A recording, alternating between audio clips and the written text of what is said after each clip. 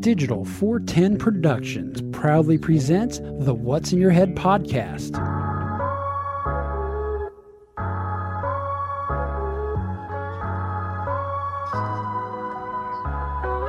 Digitized live from the ACT Computer Studios in Cape Coral, Florida, it's the What's in Your Head podcast with your hosts Gordon and Don Abernathy. What's up, OG5? It's another Monday. We're here. We're still made it through another week. I got a big show tonight. We have Andy on here. We gave a shout out to Andy last week. He's from the Low Expectations YouTube channel. I'm sorry, Project Low Expectation YouTube channel. I'm a little off my game tonight. I had a little time for show prep. I was out running a Low Expectation 3 miles. Or actually, I should say self-loathing 3 miles because, well, what I did is I ate a large pizza, thin crust with pepperoni, sausages, bell peppers, 6 chicken wings, waited a half hour, and then ran 3 miles in an 89-degree heat with a refill of 94 because, well, I hate myself. I make bad life choices, and I want to punish myself. But a reason I bring that up, I was 1.5 miles into it, or 2.5 miles into it, and my phone rings, and Gordon just turned green, which proves that it's Gordon's connection and not ours because Andy is still in living color, and Gordon is fucking green as the Grinch who stole Christmas. That's because I'm in the far, far west. But that's besides the point. So Gordon, I was running 2 miles, and the phone ring, and it's our nephew Luke. And I'm like, hey, fella, what you doing? He's like, oh, nothing much. What's going on, Uncle Donnie? I was like, oh, I'm just 2 miles into a 3-mile run. What's up? I'm huffing and puffing, talking to my Raycons while maintaining my pace, mind you. He said, hey, can I come down to visit you? And I'm like, sure. When are you thinking? In my mind, I'm thinking like a week or so. He's like, in an hour. I'm like, where? That is exactly the kind of shit I pulled at that age. I was like, where are you Actually, at? I didn't even call. I just show up. For those you playing along at home, Luke lives in Kentucky. So when he said come down to visit, it's an 18-hour drive. I figured sometime next week. Nah, apparently he's been up in Venice all week, which I didn't know because I haven't been getting on Facebook. But here he is. Say hi, Luke. Hello. No, talking to that mic, son. Hello. There you are. Okay. It's been a while. So how's life treating Get all you? up on it, man. Just working, living the dream. Living the dream. Now, Excellent. are you still doing the welding? I'm not. I gave that up for blacktop. Uh-oh, Andy. Oh, no. Uh-oh, Andy. See, So you're talking to two tradesmen here. See, Andy here... Although I fly a desk now. See, Andy here has a YouTube channel where he's wanting to spread his love for the late model Chevette with the world, and I'm sure he could tell you how important welding is, and for a young cat like you in 2020 to get into welding just to back out to go to work out in the hot sun. I mean, don't get me wrong, that's a great job to have at your age, but the welding is a lifelong skill, my friend. Maybe one day Welding's I'll a pick good one to up. fall back on. But Luke's a little camera shy. He didn't really want to go on. I just wanted Gordon to see what's going on here. But let's get right into it, Andy. I was watching one of your YouTubes, and you're explaining that, you get it. Not everybody has the undying love for the Chevette like you do. But I kind of get it because I have the undying love. I don't have one. My dream, and this is a good topic for the YouTube comment and the Facebook comment. I don't see it streaming, by the way, on Facebook. Really? Because I'm watching right now. I'm in here. So it probably has to do with that bad connection you got because I'm actually in here. But anyhow, good question for you guys. What is your affordable, even though if it's not quite affordable dream car? And what I mean by that is a late model Chevette isn't a whole hell of a lot of money, but it's going to take time and money to get it to where you want it. For me, it would be between a 1953 to 64 Volkswagen Beetle. Once again, if I had $2,500, I can go on Marketplace and get one right now, but it's going to take some time and money. So that would be much like yours. Yours is the Chevette. Mine is the early Beetles. Gordon, what would yours be? What's your affordable dream car? Probably a first generation WRX STI. And Luke, you? 1970 Plymouth Superbird. Ooh, he's got it down to a fact. Even though my grandpa already has one. Well, maybe you can Yeah, get it but off. he said affordable. Yeah, affordable. Well, he's young. He's not quite in the realm of affordable, but yeah, I'm talking like $5,000 and up, like $5,000 to $6,000, not $18,000 for a starter. I'd like to take a beater that could turn into a rally car, but that's a little loud on my. How did it get started with you, Andy? When did the Chevette bug bite? Well, let me step in, because when Andy and I went to high school together, he had always been a little left of center on his cars. What, he had like a Escort hatchback? No, but he drove a Citation that him, TJ Bowen, Mark Bowen, and some others around the base. When we went to Hamilton, he would jack this car and drive it around, his dad's car, and it was a Citation, so it was a Chevette extra large. And well, remember when we lived in his car in high school. When we lived in Rickenbacker, Dad got his first brand new car in a while. And this is before you got your S10. You remember what that was? Hyundai, wasn't it? Yes. It was blue Hyundai. The blue Hyundai Accent hatchback. And the fact that you remember that's insane. Actually, it was the XL. Ooh, was it the XL? Yeah, that's the car I learned to drive on, 4-speed. Oh, I vaguely remember it was blue on blue crime. And, was it a 4-speed or did you say a 5-speed? It was 4-speed. Was the outline of the stick shift, was it highlighted in yellow? I don't think so. Could it have been orange, maybe? Orange, that's what I was thinking. Yeah, blue on blue with orange highlights. You know, I talked to Dad about that car, and he still misses it. He actually loved that little car. Much like a Chevette. You know, it's the Korean version, right? No. Those early Hyundais were way worse than any Chevette ever was. But they were slightly better than a Yugo, right? A little bit. Just a little bit, yes. A lot safer than the Pinto. But one of the cars I remember Andy eyeballing, there was right on 3C, right before we would head towards Riverbend. I think that's where you lived. Yes. There was this AMC Eagle 4x4. Yes. And the SX, I think it was called. It was a little sporty hatchback one. Yes, it was. Yes, red and black. Was that... Only thing I can remember was that Sean, did his dad have a square body Chevy with a wooden bed, or was that a Ford? Down on the corner. You talking about Turtle? No, Sean. No. The guy down in the very corner. His dad had like either a square body Chevy, but the bed was removed and it had like nice wood, or it was a Ford. I can't remember what it was. That was Brian. That was Brian's dad. Okay. Stepdad, actually. Black and red. He had an orange and white, I thought it was. So he had a square body that had a flatbed. Then he also had a mint green, I think it was a 67 or 68 Chevy that also had a flatbed. That one had a steel flatbed on it. Yeah, I remember one of them had wood on it. And I remember we'd get pissed. I remember we'd get pissed. I was in elementary school at the time, and he was one of those guys who would edge the sidewalk.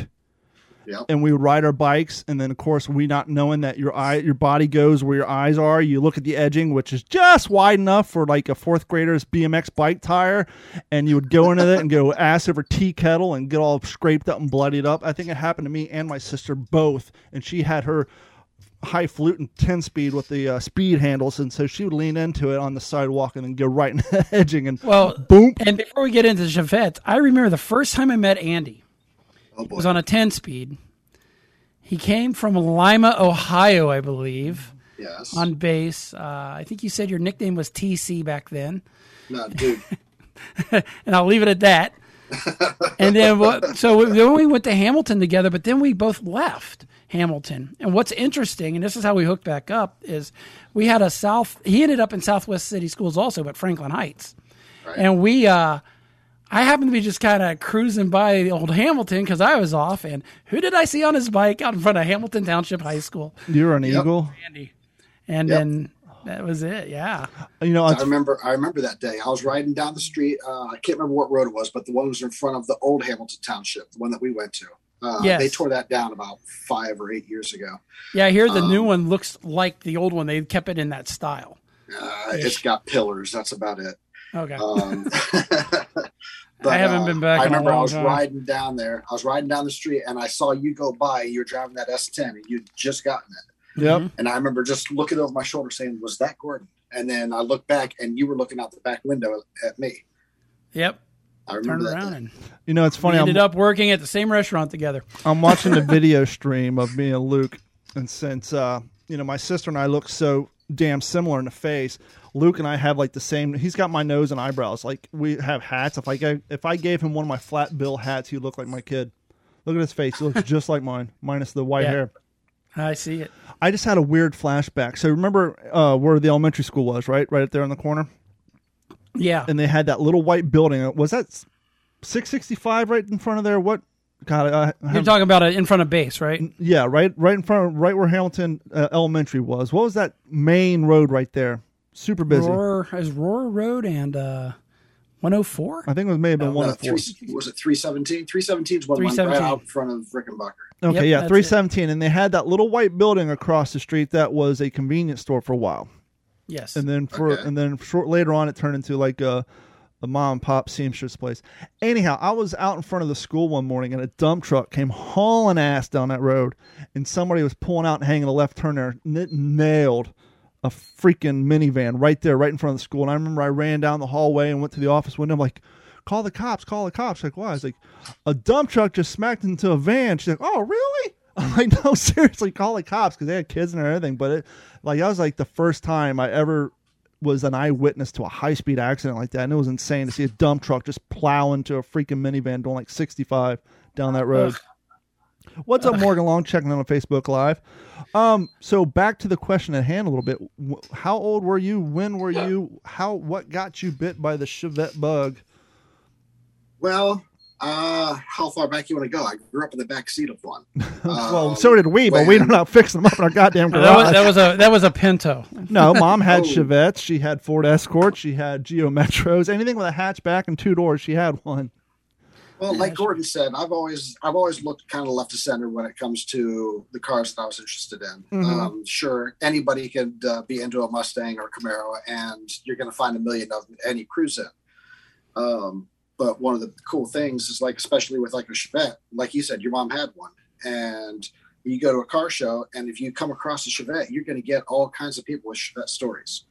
When the guy that I got my Chevette off of, Josh, when I approached him, it was the same thing. I approached him with a Chevette story, and he just kind of smiled, and he says, "You'd be amazed how many stories we get." We kind of got off talking about it. I can relate to that. My wife's first car was an orange Chevette, and their big story is she lost control and ended up hitting somebody's patio. I don't know how you lose control in one, but hey. I can relate to the commonality and the agreeability of something like that when you're at a car show, when you're talking to spectators and you're talking to people. As you can see over my shoulder, I got my mannequin there dressed up in my P-41 Marine Corps uniform.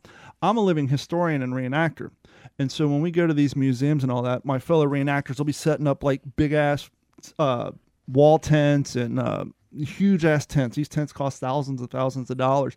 But me and a small handful of other people will set up pup tents. That's what we sleep in all weekend. But it's the pup tents that are relatable to people, because when these people come in, yeah, you got all these big extravagant, command tents and wall tents, but it's the pup tent that the 50-year-old woman used in Girl Scouts when she was a kid. It was the pup tent that the grandfather said, oh, that's what we had when I was in service, and the dad said, that's what we had when I was in service, and oh, that's what I had in the Boy Scouts. And so I kind of get that. When you go to a car show, there's all these cars that are well out of your means, and they're nice to look at, but you see that Chevette, and all of a sudden you can agree with it. You know what it's like. You're like, oh shit, I can relate to that. Somebody's audio. Yeah, mute your mic there. Your audio. Hold on. Just close your browser out. There you go. You're all good. Yeah, sorry. But no, I can get what you're saying. When you're at these car shows, people are more relatable to the affordable, cool car that's from their childhood versus the thing that they never had experience with. Right. And one of the things I've always liked about them, of course, are they ugly cars? Yeah, whatever. Some people think it's they're subjective, ugly. Some people right? think they're cute. Yes, it's subjective. But one of the things I've always loved is that they're tiny and it doesn't take much to go quick in them. You can put a 300 horse V6 in there and you're going to run 12s and a quarter if you can hook it up. A 300 horse engine in a Mustang or Chevelle, that's going to be a dog. So they're everybody remembers them. Everybody has stories. They're real easy to go quick. Something I didn't realize when I was younger, but I've since found out, is they handle amazingly. They have practically a perfect front to rear weight balance, 50-50 front to rear weight balance. And all you need is some decent tires and shocks, and you can pull a G on the skid pad. That's great. For those of you who don't know, that's like what the BRZ pulls. or the FSR, which is a lower horsepower car, but they're perfectly balanced. Also, they kind of the replacement to the Miata in a way. And not only that, but when he says that the brake pads, that's important because that means that's horsepower after it goes through the torque converter and the drivetrain. That's how much power it's getting at the wheels, at the concrete versus right off the engine. So that's quite a bit of ass in the tires. Here's an Escort Chevette fun fact. Was it a Chevette or an Escort that Luke over here, his mom, inadvertently destroyed the engine on? So yeah, your mom was sent out by your grandmother to put gas in the car because she was using it. Have you heard this story before? I have not. She put diesel in your grandmother's. That does not surprise me. And as I don't know how she got the nozzle to effing fit, but whatever. Well, I think that was before they standardized it, right, Andy? This would have been probably she probably went to BP because BP always has green on their gasoline and black on their diesel. Well, I've been on many service calls. I was gonna say this is circa 1994, 1993, so it was a while back. That was about when BP was coming to town, but man. So yeah, it smoked that car. It left you guys have been driving a crop. It didn't last long. That engine did not last long at all. What's going on, John Kraft, OG5 checking in? So, how is your build going? And what is your ultimate plans? Yeah, I saw your last video. You said, hey, this is what I've had done. Nothing. Yeah, exactly. My overall plans is to have fairly low cost build. I'm not going for, a $200 build, but for what I'm going to end up with, I'm expecting to be pretty cheap. So I'm looking for cheap. I'm looking for fun to drive. Again, the great handling. I want it enhanced. I want to be able to pull over a G. I want a good quarter mile time, decent gas mileage, which actually that just got shot all to hell because I found out I'm going to have to run, the E85. Oh, really? So the non-ethanol? Yeah. So that's 30% drop in gas mileage right there. Yeah, what people don't realize is ethanol gas has an assload of water in it. And it does wonders on older cars and even, newer ones. But obviously the new ones are designed for it. But if you have an engine or a performance engine, but a standard engine that's built before the proliferation of ethanol, i.e. 2011, that'll do some wonders on your fuel filters, everything, the sending unit, the whole 9 yards. It'll crush it, especially if that car sits occasionally. That's the big problem is if they sit. If it's a daily driver, you can burn ethanol all day long. But if it sits, the stuff goes bad real quick, and it does, like you said, it does a real good number. Now, obviously, I don't think you're not planning on going full off the frame restoration. You're just wanting to make this thing fun to drive. So, with that being said, are you going to lay frame on this thing? You're going to squat it at all? You're going to leave it normal height? What's your deal there? It's already sitting pretty low. When it was still stock, I cut out way too much of the coil spring, and it was sitting too low. Yeah. Oops. I always joked around and said, measure twice, cut once. I cut it twice, it was still too short. But yeah, I always joked around and said, is there such thing as being too low? And I discovered there is. You don't want your wheels to do this shit. It was doing that. And then also going through the alley beside the house, the oil pan was scraping the high part of the alley in the center. I was going to say, you don't like going over speed bumps diagonally? Yeah. So now you got to get a skid plate. Is that what you're saying? No, now I need to get new springs. There you go. But no, it is going to sit a little bit lower than stock. I actually love the way that it sits. I just don't like the way that it drives, the way that it sits. So I'm going to see if I can't do some magic and do some tricks and try and make it as low as it sits right now and just make it work. Now, you going for a sleeper look on the car? Or are you No. If you were to go to the YouTube channel, you see that I've got spray painted. Yes, I've scallops. Yes, I've got the white stripes on there, the scallops, and it's just kind of a joke. Like you said, I can make fun of myself. I get it. It's a Chevette. A lot of people make fun of them. Shit bet. Yeah, I know. So now you've gone too far, Don. God, you're such a dick. No, I just remember that because a family member of ours back in the day said, I got a vet. I was like, yeah, shit vet. because he was trying to get passed off the Corvette, and everybody said, no, you got a Chevette. But, well, the nice thing about keeping a budget-friendly rebuild is just clear coat it. You can use that patina. You got to worry about trying to, if you're making a sleeper, you got to go get a paint job and all that shit. Just clear coat that patina. That rat rod I think look eventually, is yeah, but a rat rod look doesn't look good on a Chevette. No, it just looks like a rusty junk. Chevette. Yes, exactly. Eventually, it's going to get painted. That's not going to be. I want to drive around for at least a couple years the way that it looks right now.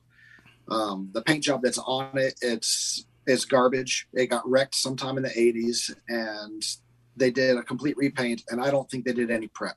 The paint is peeling, it's curling, it's got the consistency of tree bark. Nice. Oh, great. Gator yeah, skin. no exaggeration. I have rubbed up against it accidentally, and I did get cut from it. That's how bad this paint is. Yes. Any Bondo on it?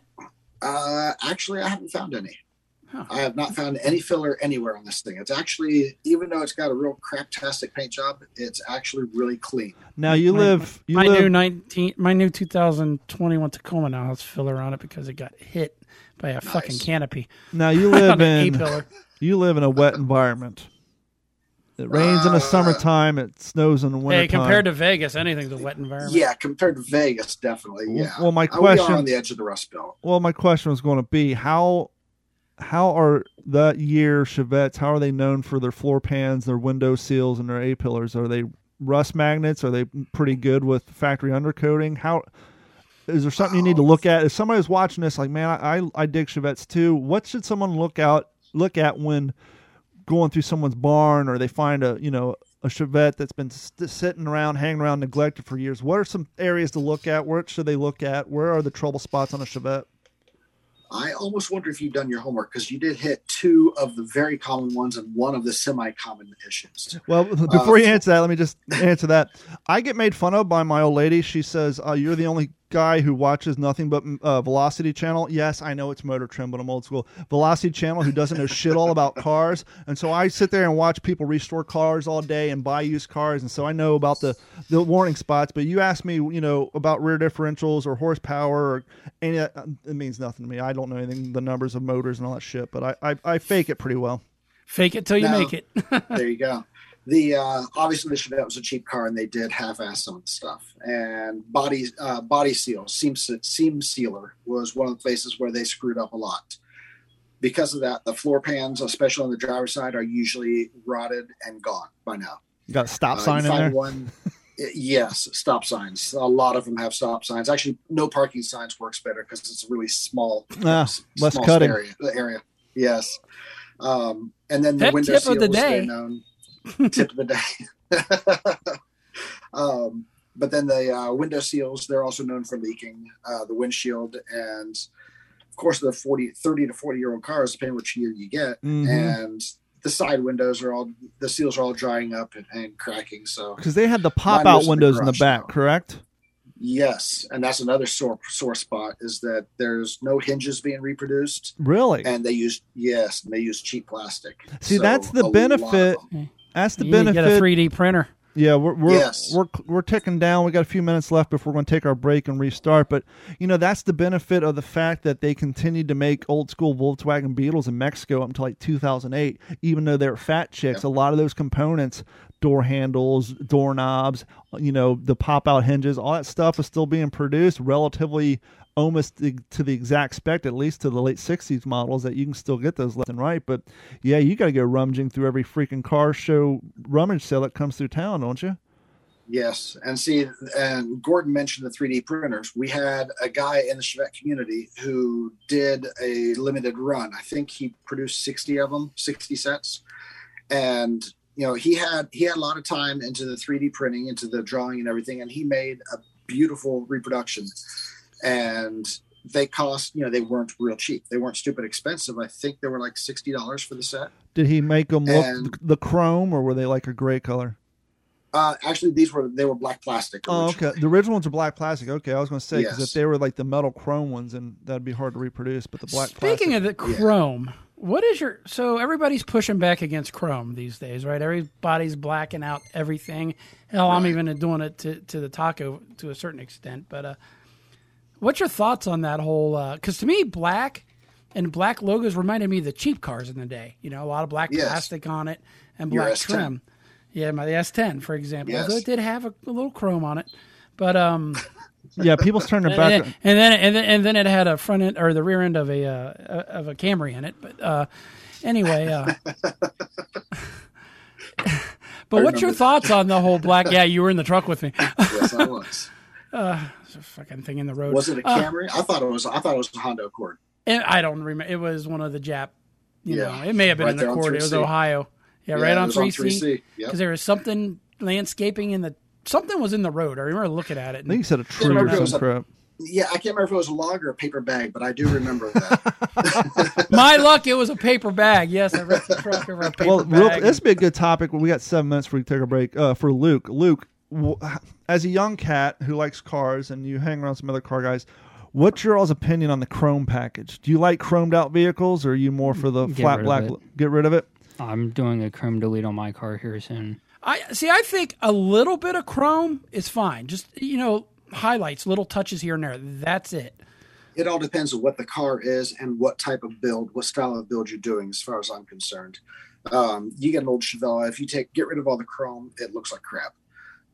However, you get a late model car and you try and put chrome on it, it just doesn't look right. So it all depends on the vehicle and what type of build you're going for. Yeah, you put a lot of chrome on it, you need to lower it and put 22s, right? John Kraft asked a question. John Kraft asked a question I was going to bring up. John, we're going to get to your question here after we take our break and restart because we're poor and we can't afford the premium version of Zoom. But if you guys want to help us afford the premium version of Zoom, do us a favor and head over to what'sinyourhead.com or d-410.com. Click on that Patreon, sign up. It's only $1 a month. If you really, really like us, you can sign up for the $7.50 a month plan, and after month 2, you'll get a free t-shirt. But if you guys really want to support the channel, support the show, and our YouTube channel, which we're going to get into with Andy momentarily, because he made the mistake of becoming a YouTube blogger, and he didn't realize the amount of work that went into that, right, Andy? So we're gonna touch on that momentarily. You guys hang tight. Thanks for hanging out with us. We'll be back in just a few seconds, so just stick around, and we'll be right back. I guess I could have played some fancy coming back music, but we're back already. We don't want to waste any time. Hi, everybody. We don't want to trim anything off of our interview with Andy here because we can't afford freaking $180 a year Zoom. But anyhow, we're back. And we're now down to digital panhandling. Yes, we are. Hey, I could be one of those people going like, I have so many followers, and each one of you sent me $1. No, I don't want to be that guy. I haven't resorted to panhandling or you could make TikTok it like one yet. Of those commercials where you gotta, for $1 a day, you could feed this kid in Ethiopia. I don't want to be offensive, but I'm going to cross that line. Go ahead and play it. I guess I better just before we get back into. But you brought it up, these commercials for $1 a day, blah blah, which I don't have a problem with. But I just have one question because my extensive knowledge on World War II. Hi, my name is Tom McDonald. Welcome to the show. If you are easily offended, then you probably should go. So I'm seeing the this is going to be bad. And the only reason I have a problem with it is because it's the same exact one that they were playing when I was in high school in the 90s. I'm seeing the commercial where they're trying to raise money. God help them. Great cause, but maybe you need to update your commercial, or if you did, maybe my point would be proven. They're raising money for the survivors of the prison camps and all that from World War II for people in Russia. But they're playing the same exact commercial from the late 90s. And my question is, how many are still alive to raise money for? Don't tell anybody. That's a good point. I mean, in our area with high... spoiling the grift, man. Well, no, we have World War II veterans, but we live in a society with extensive medical care. And they're showing these horrible commercials from the 90s where they're basically still living in freaking, they only have electricity. It's like, well, how many of them are around if they couldn't afford quality health care that we need to raise money for? But once again, that's just a bad thought. All right, there's a question, Andy. What do we do? Well, we're going to go back to the question, and we're going to get away from the hot topics because I almost forgot what it was. I think Morgan Long asked the question. Was it Morgan? Yes. He mentioned he said a turbocharged LS Escort. Which Not Escort. He said Chevette. Chevette. I'm sorry. Chevette. But yeah, Have you considered that? I've not really. It's so easy. The small blocks have been done for 40 years. Yeah. 50. Well, yeah, not 50, but yeah, 40 years on the Chevettes. They've been putting small blocks and even big block Chevys into them. And the LS I can recognize the LS. It makes great power. Mm-hmm. You throw a cheap China turbo on there, and you can make unreal power. I was going to say, there's third-party applications for it all over the place as far as accessories and mounting brackets and wiring harnesses and everything. It's like, but I mean, people are putting turbocharged LSs in 1970s motorhomes. Yep. It's kind of. I mean, I hate saying this, but it's kind of played. I do know a couple guys who put LSs in a Chevette. I don't think anybody's done a turbo one that I'm aware of. I'm sure there's one out there somewhere. We'll see what you got to do. Big old blower on it. You got to go out to Vegas to Welder Up Garage and have them put a diesel in it. No. You don't want a Cummins in your Chevette? You don't want to roll coal in a Chevette? No. Yeah, rolling coal. Enough of them did that back in the 80s and 90s when they were burning. I was about to say. I remember but we it's had not one the right shade of black. Yeah, it was John Kraft that asked that question, not Morgan Long. Sorry, John. Oh, I'm sorry. We did have one girl at school at Franklin Heights. Her name was Melissa. She had a black beat-up $300 Chevette, and that thing ran so rich that it looked like she was burning. She was rolling coal. Mm-hmm. It ran on 3 cylinders on a good day, and even so, somebody stole that thing. It was a complete box. Yes. I have no shame. How desperate and how much low self-esteem do you got to have to steal? I bet you the person was scabby and had bad. Well, the thing is, she probably did have that. that thing ended up in the bottoms. You know it did. It made its way straight to the bottoms. It wouldn't surprise me. Right down West Broad Street. You know, and they kept on going. Andy, you will probably be floored, but Don and I have bottomed out quite literally so bad that we both lived at the Hilltop, and I lived in the bottoms briefly. Hey, you lived in the bottoms. Yeah, right off of Sullivan and 3C, wasn't it? I was the king of the Hilltop. I was on North Harris Avenue, and I had the only house with a driveway. So beat that. I used to run a page on YouTube, or excuse me, on Facebook about the west side of Columbus. Yes, his story. And what's interesting, and too bad, Ed was murdered and his damn asshole only got 15 years. He was into history too, especially the Franklinton area. Yep. Now back up. Did you say that the guy got 15 years? Yeah, that's it. He got 15 years. I want to go back to Ohio just to go to prison and talk to the guy. There's people in the prison systems in Ohio who've gotten more time for that for having a half a pound of weed in their trunk back in 1995. Yes, or in 2005. I didn't know that anything happened. Last I heard is they had a guy who admitted. That was last I heard. Yeah, he was the guy, and they said a maximum or something of 15 years is where it's going to start. And I was so angry when I saw it. I mean, Rob Schneider is the one who sent it on. He worked with us briefly, and it was a good friend of Ed's. And it's disgusting. If he would only fucking stayed in Florida, that's not something you hear often. But and look, I loved Ed to death, but he did like to get under people's skin. Oh, yeah. He was good at it too. Yeah, he was very well. Unfortunately, I think. Well, they're saying the guy he befriended was a schizophrenic. So the guy who did it's like a borderline homeless schizophrenic kid or something like that. Okay. But let's talk anyway, YouTube. Happier subjects. Yes. So at some point while you're redoing your redo, you decide, hey, I got a bright idea. I'm going to start a YouTube channel. Well, same idea. I was, Well, that's why I'm saying I got a point to this, but go ahead. I was using Facebook to document and track what I've done on the car. Mm-hmm. And then the pages format, Facebook kind of changed it and screwed it all up. Yep. And I couldn't do it the way I wanted to. So I figured I'd just go ahead and do it on YouTube. And, every car guy dreams that he has his own show on TV. So there you go. Now I'm on TV. My favorite thing about the guys on Roadkill Garage and Roadkill, they're always joking, if we don't get this project done, we're going to lose the shop, because they're making fun of that fucked out template since 2005 where everybody for some reason gets a $35,000 build job that needs to be done in 6.5 hours. And so they're constantly joking about that fake whole thing. Oh, if we don't get this brake job done, we're going to lose the shop. And but yet Discovery owns half of their business. No, now, this is Motor Trend. These guys are like the king of Motor Trend channel now. Once Velocity switched to Motor Trend, is like Lucky Costa, Mike Finnegan, and the boys. They basically run that channel. Just about anything on that channel has one of those three on the show now. So basically, they are to Velocity Channel what the Impractical Jokers are to True TV now. It's pretty much their domain to run. But the reason I bring up the YouTube channel is I don't.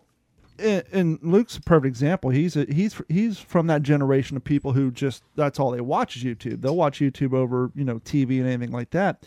I don't think people realize how much work goes into putting together a 15-minute video, even if you're not doing a bunch of cutaways and and not only that, but why did it just take me 15 hours to edit? Not only that, but people don't realize how it slows down whatever it is you're recording.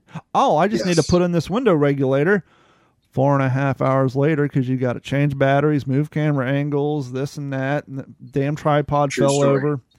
And True story. It's a lot of goddamn work. And then when you're like you and I, a one-man show, then you find yourself editing video at 11 o'clock at night, or for me, 2 o'clock in the morning on a Saturday, and then you post the next day and you're rewatching like, oh, that's a bad cut. Oh, I missed that edit. And you're like, do I delete it, fix it, process it again for 2 more hours, and then wait 3 hours? By the way, I got a YouTube video uploading as we talk. Especially if you're shooting in 2K. When you lose material somehow. Oh, yeah, that's the worst. Well, it's funny you point that out. You guys will see in my last couple of videos, I'm doing an underwater fish cam when I release my fish, but for some reason, the footage of the fish swimming away aren't there. Well, because on GoPro Hero 3s, when you copy the videos, they won't let you move it off, so it copies. And the last one, I didn't realize I created shortcuts instead of copying, and then I formatted the card, so all the content was gone. But it's just a lot of work and there's a lot of competition. So here's a suggestion I'm going to make to you. Especially if you're just wanting to get the name out there and not worried about monetization, because they do monetize, but I don't know what their goalpost is. It's a website called UGTube, or Utah Gun Exchange. It's UGETUBE.com. They launched after YouTube started demonetizing all the gun videos. And it's still in beta form. But the greatest thing is they will import your videos. So what I do is I edit, I upload everything to YouTube. Then once it's live on YouTube, I just copy the URL, swing over to YouTube, and hit import, paste the URL in there, and it automatically imports everything. But the reason I say if you're not worried about monetization, you just want to get your content out there. I will post a video on YouTube, and because there's just so much fucking competition, right? And I'll come back in 2 days, and it'll have a handful of views. I'll post that same video on YouTube 2 days afterwards, and the video views have tripled just because there's less competition. There's less content creators on there. And so you only have to make one video. You only have to upload it once, and then you just copy that URL and paste it over on YouTube, and you'll get more views. And so, like, if you get to a point where you're trying to drive traffic to a website or maybe sell some T-shirts, you'll get more eyes on it through that channel than you will on YouTube just because of the competition level on there. It's insane. And so, and that's one of the things I try to tell people. Like, look, if you watch a YouTube video all the way through, even if you don't say, oh, I'm a huge fan of this guy. If you watch a video from beginning to end, it's not from ESPN or a media, like from an Andy or like a D-Train. If you watch one of our videos all the way through, just go ahead and subscribe. Just as a thank you for the time you put in to make that 19-minute video. It may not have been the best video in the world, but I watched from beginning to end. If I could hold your concentration long enough for 18 minutes, just go ahead and subscribe to the channel. I'm not saying turn on the notifications. Just go ahead and give us a subscribe to help us get to that 1,000-yard marker, because that's where we're all trying to get to. And I know I've been a little behind. Yeah, I was going to say, Gordon, he kind of discovered it too. It takes time. You got to plan. Okay, well, I need to go do this 20-minute brake job in the garage. Well, I'm going to videotape it. Okay, I need to mark out 2 hours because you never know, especially living in a hot environment. I'm out on these kayaks. My GoPro Hero 7, my black one, it just overheats so bad. When you're out in the direct sunlight, you got a black camera on your head with a battery in it, recording at 2K. I burned through those batteries in 45 minutes, and I got 4 of them in my I got my running pouch around my waist like a freaking cameraman for NBC, and I'm constantly switching out batteries.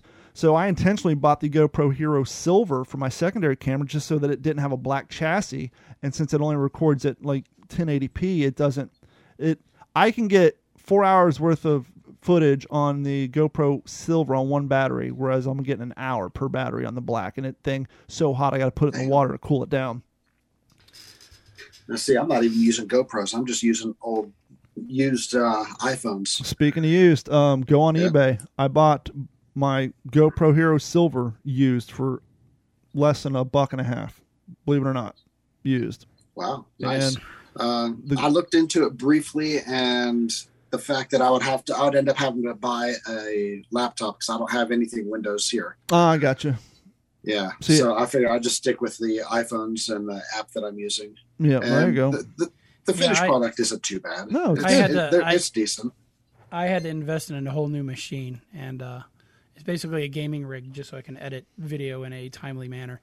Exactly. And like always, we'll put every link necessary with the interview. But if you guys are on YouTube now watching this, go ahead and hit Control-N and launch a new tab on that computer of yours, and go to YouTube and type in Project Low Expectations and give Andy's channel there a like and subscribe, because, as we just said, it takes a lot of time to put up these, to not only record, but then to edit and then to upload, and to, constantly think of new ways to make the same old content more interesting. And at some point you're going to go wild hair. So, okay, I need a logo. Now I'm going to need an intro.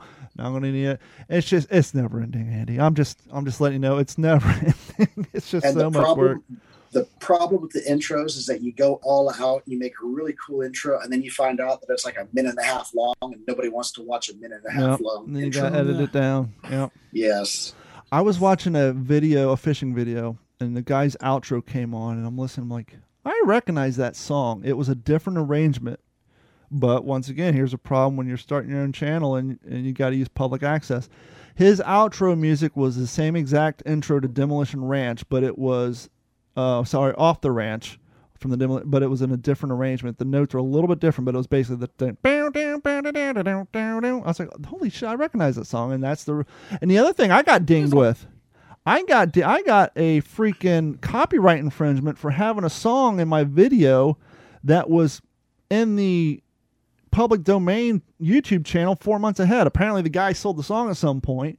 And so now a song that I downloaded from their license-free content was now copywritten, and I got freaking dinged for that. And you always got to make sure you put their link. I'm too lazy for that. That's a good point. I'm too lazy for that. It's like, if I get dinged, I get dinged. Well, I modern day bootlegged it. I recorded it all with my podcast recording equipment and saved the file to my server. So in order to do that, I'd have to go back each time, either that or make a Word document with all the links on it, because I'm not pulling the song off of YouTube every time I edit a video. I'm pulling it off my server here in the house. Yep. Because I just pre-record them and save them. So I do want to ask a question about the engine. We've not gotten to that. Yeah. I've seen it. What are you putting in this thing? It is, I think it's out of a 2001. It's out of a Bonneville SSEI. It is a L67 supercharged 3800. That's basically, it's evolved from the old 3.8, which was used forever. I think I have one in my Buick. What Buick was it? It was a LeSabre maybe 2000. I forgot you owned a LeSabre. That probably was a 3800.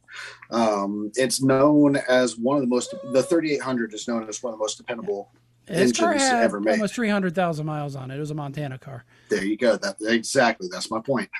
The supercharged ones, of course, they're not going to last as long as, in general, because it's supercharged. But I think it's a 270 horse engine stock. I've ripped all the smog stuff off of it. I'm putting some massive injectors in there because of the E87 fuel. Trigger warning for anybody out of California. A much, much smaller supercharger pulley. Okay. So I'm going to be spinning that supercharger real fast. I've got some headers. I'm going to have to cut them up to make them fit inside that small engine compartment. But I've got tubular headers for it, free-flowing exhaust, and a couple other small things. And I'm expecting I'm hoping for a little over 300 to the wheels. Nice. About 3 1/4 or so at the crank. I'm putting it through a T5 transmission out of a Firebird, and it has the overdrive out of a S10. So between all that, it should work out. Yeah. Yeah, I can't believe we didn't blow up that engine. Now, in the words of actually, yeah, you did. Like 3 years later, after I bought it off of Dad, and the engine blew up on it. Residual wear. And tell tear. him the worst part. Tell him the worst part. So the engine threw a rod, and then I sold it to a friend of mine, a coworker of mine, for like next to nothing because obviously he had to put a new engine in it. He just bought it for the chassis, and then like 3 months later, I got a buyback offer from Chevy because it was defective. Like, well, too late. I've already sold it. Jeez. We abused the hell out of that thing. Yeah, that was 110 horsepower, I think. Now, in the words of Johnny Cash, you didn't need an adapter kit to get that transmission to work with that engine, it being a Pontiac? Well, it has the same bell housing bolt pattern. Okay. But we did have to do a couple little things here and there, but it's, for the most part, it is bolting together. We're using the flywheel off of a 3.8 Camaro. We're using the clutch out of an 89, I think. S10 with a 4.3. A lot of parts bin stuff. The guy I mentioned earlier, Josh, I don't know how he remembers all this stuff, but he seems to remember everything about every GM car and how he can swap it into a Chevette. He's had a little bit of a Rain Man, huh? Little bit. He always impresses me. He always impresses me with the stuff that he knows about this. Very good. It's like the rear end that I've got in it. It's also out of an S10, and the rear ends in the Chevettes are notoriously weak. They're, we say they're as fragile as glass. Factory 70 horse 1.6 Chevette engines have shattered the rear ends in the Chevettes. They're that lame. Oof. So he just tells me, he says, just go get one out of a S10. It's the exact same width, and all you got to do is weld on some mounting points, and you're good to go. It's like, how do you know that an S10, who would ever think to look at a truck for a rear end for a Chevette? I bet he's got a lot of Haynes manuals and Chilton's books, huh? He actually does, but I don't think he uses them. I think that's just in his garage. Sound like one piece at a time.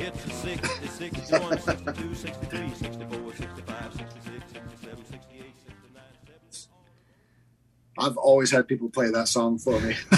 That's a great song. Negatory Ghost Rider.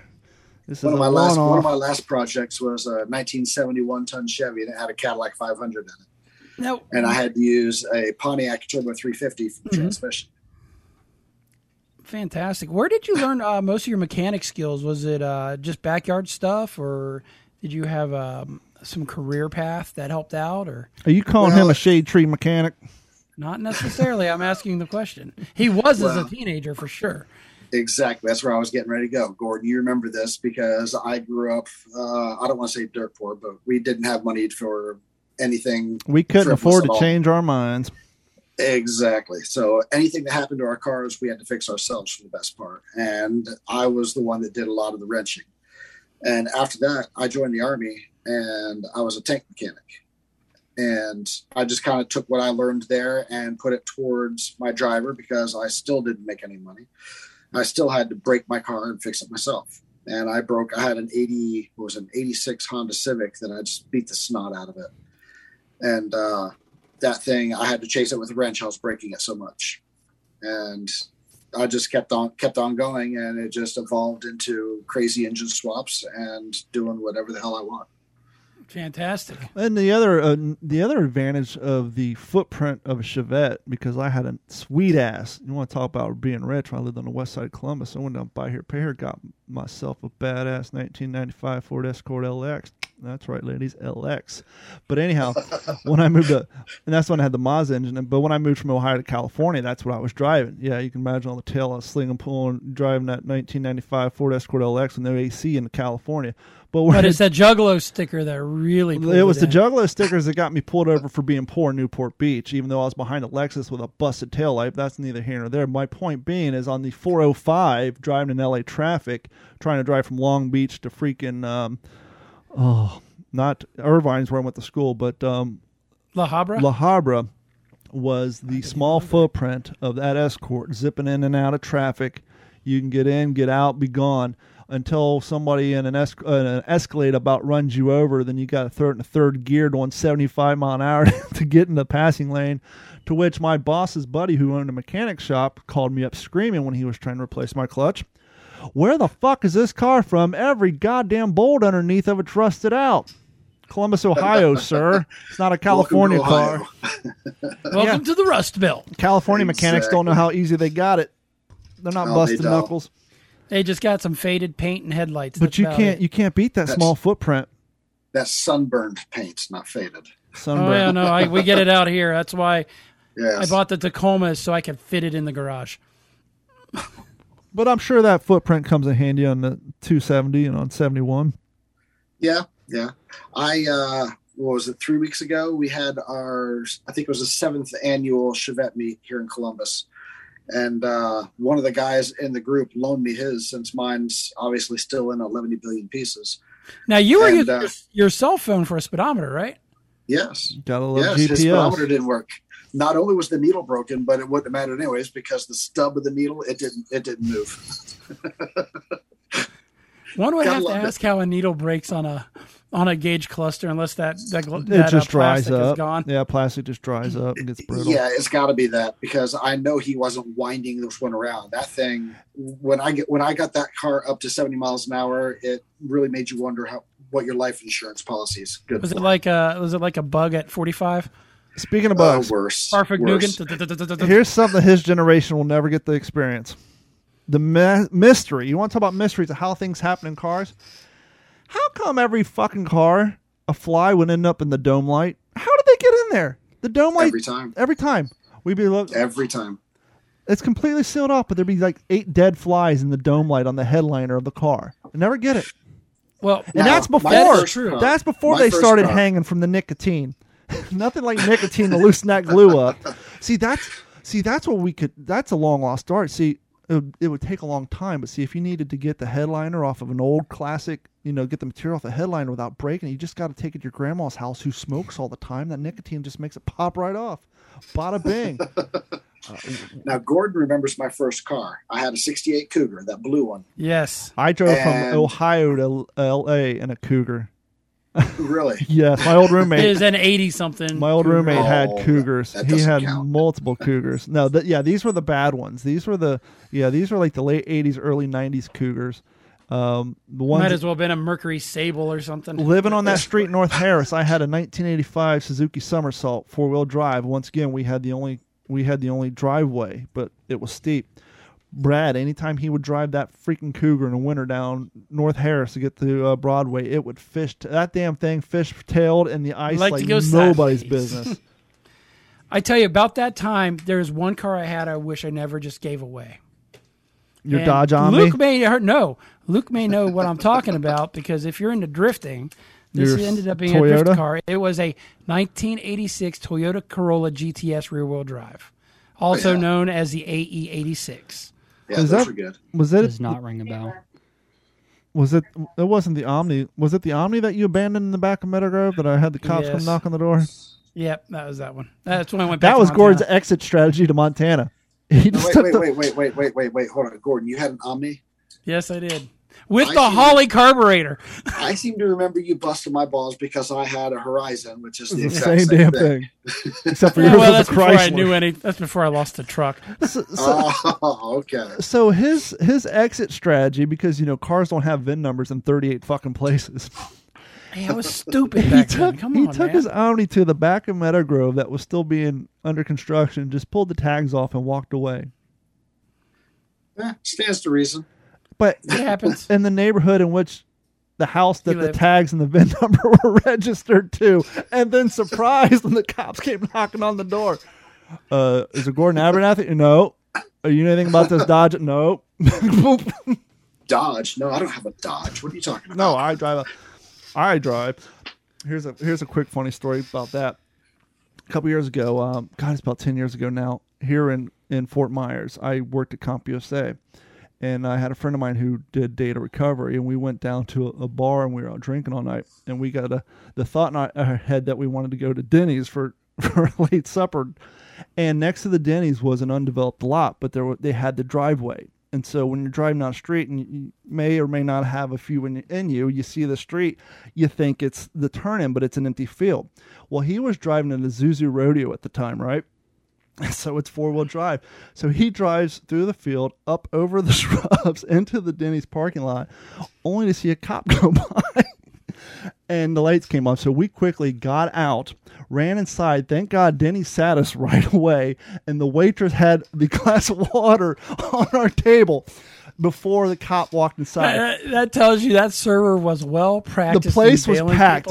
And so I'm so grateful that everybody kept their fucking mouth shut, right? Because the place is packed. We sit down, the cop comes in, says, I want to talk to the person who was driving the red Trooper or whatever it was.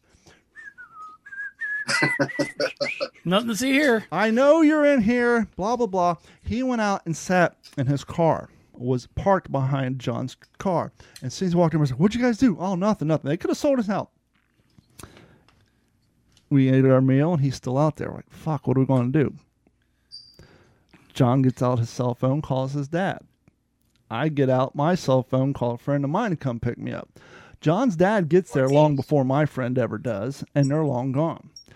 So my friend comes, I get in their car, and the cop stops us. He's like, don't you want to take your truck with you? I'm like, that ain't my truck. He's like, yeah, it is. I pulled out my keys. I said, I drive a 1995 Pontiac Firebird. I don't know what you're talking about.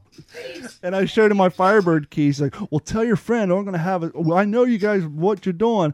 But luckily, because John got out there before me, and I don't know what rodeo, I drive a Firebird. I don't know what you're talking about. Got off scot-free. That would have been a bad night for the both of us. But because too bad Uber wasn't around then. No, this is back in like. That's what I was thinking. No, Uber. This is like 06, 07. This is way back in the day. But yeah, it's Gordon. Did you pull any news or? I do have news. You want to stick around for the news, Andy?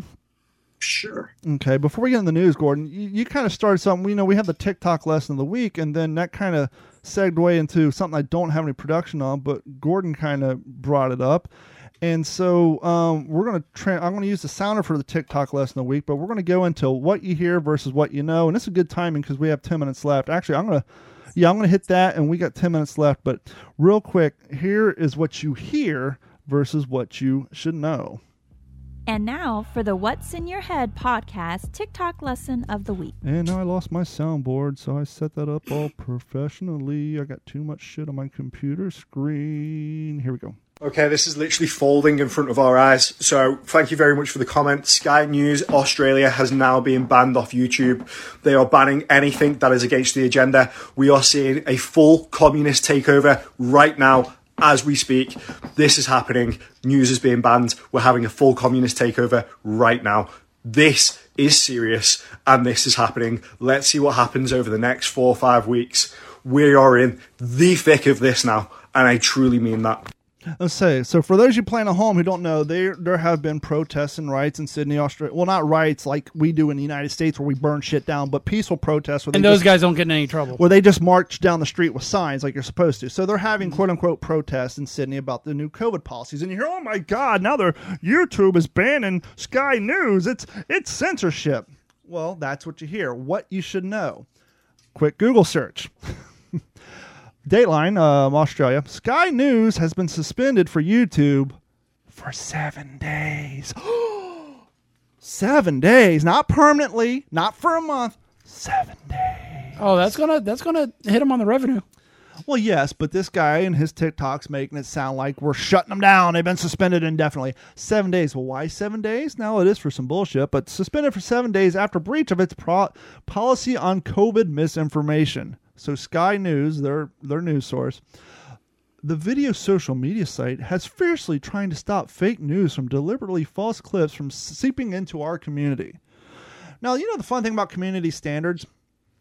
You say they're violating community standards, but they have their own community, i.e. their followers and their subscribers, and clearly they haven't violated their standards, so maybe you need to redefine community, but that's neither here nor there.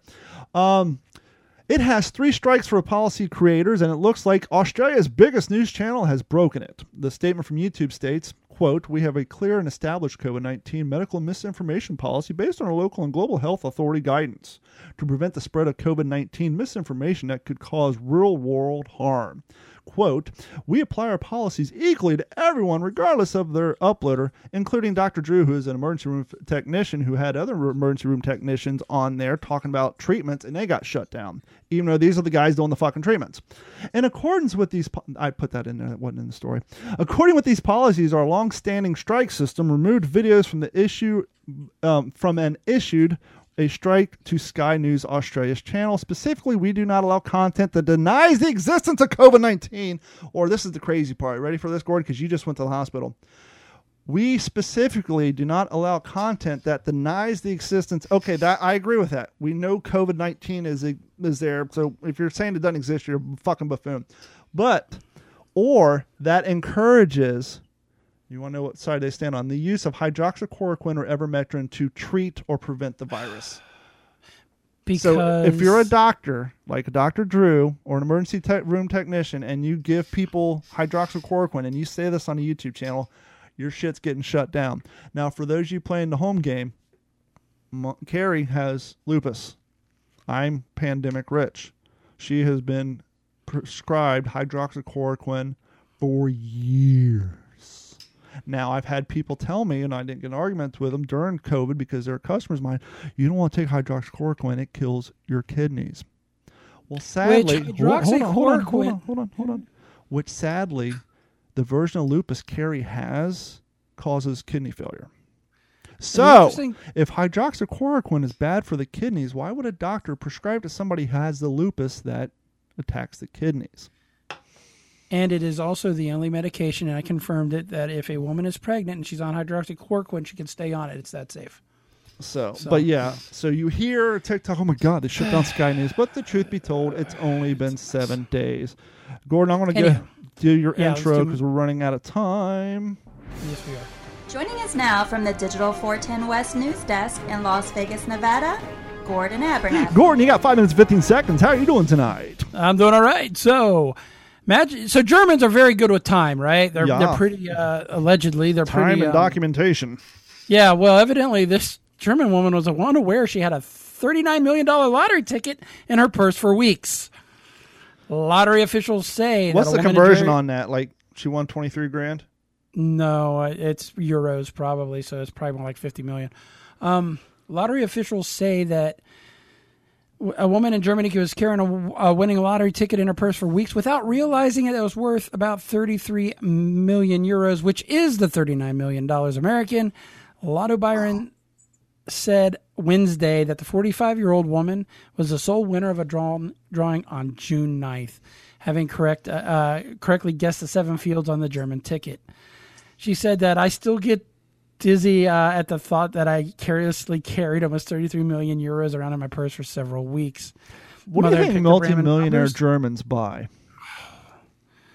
Could you imagine how many Chevettes you could get with that? Could you imagine how many? Fuck Chevettes. No, this is Germany. You imagine how many like mid-50s to early 60s Beetles you can get for that? And I'm sure they got warehouses that still have the, certain symbol on it that still has plenty of that shit stacked up in the back. Sehr gut.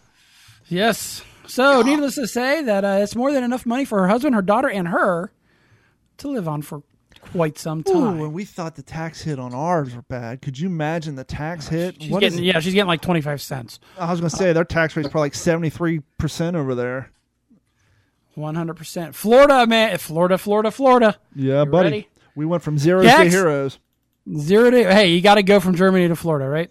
So Jacksonville, Florida, a man was injured by a jaguar at a Florida zoo after doing what? What would a Florida guy do at a Florida zoo to get himself injured? He climbed. Try to give it a fucking natty light, baby. Yeah, I must have thrown it into the animal enclosure because he did move too close to the animal enclosures. The attack occurred. Took me forever to find it. At the range of jaguar display at the Jacksonville Zoo. Damn it, dude. Come on, you're a professional. Keep your anchor voice. You went to college for this. I'm not a professional. And the man was hospitalized, fortunately with non-life-threatening injuries. The man climbed over the waist. It only was a waist-high safety barrier that put about 4 feet. It is a Florida zoo. Empty space. But yeah, we got to thin the herd of people between. Stop it.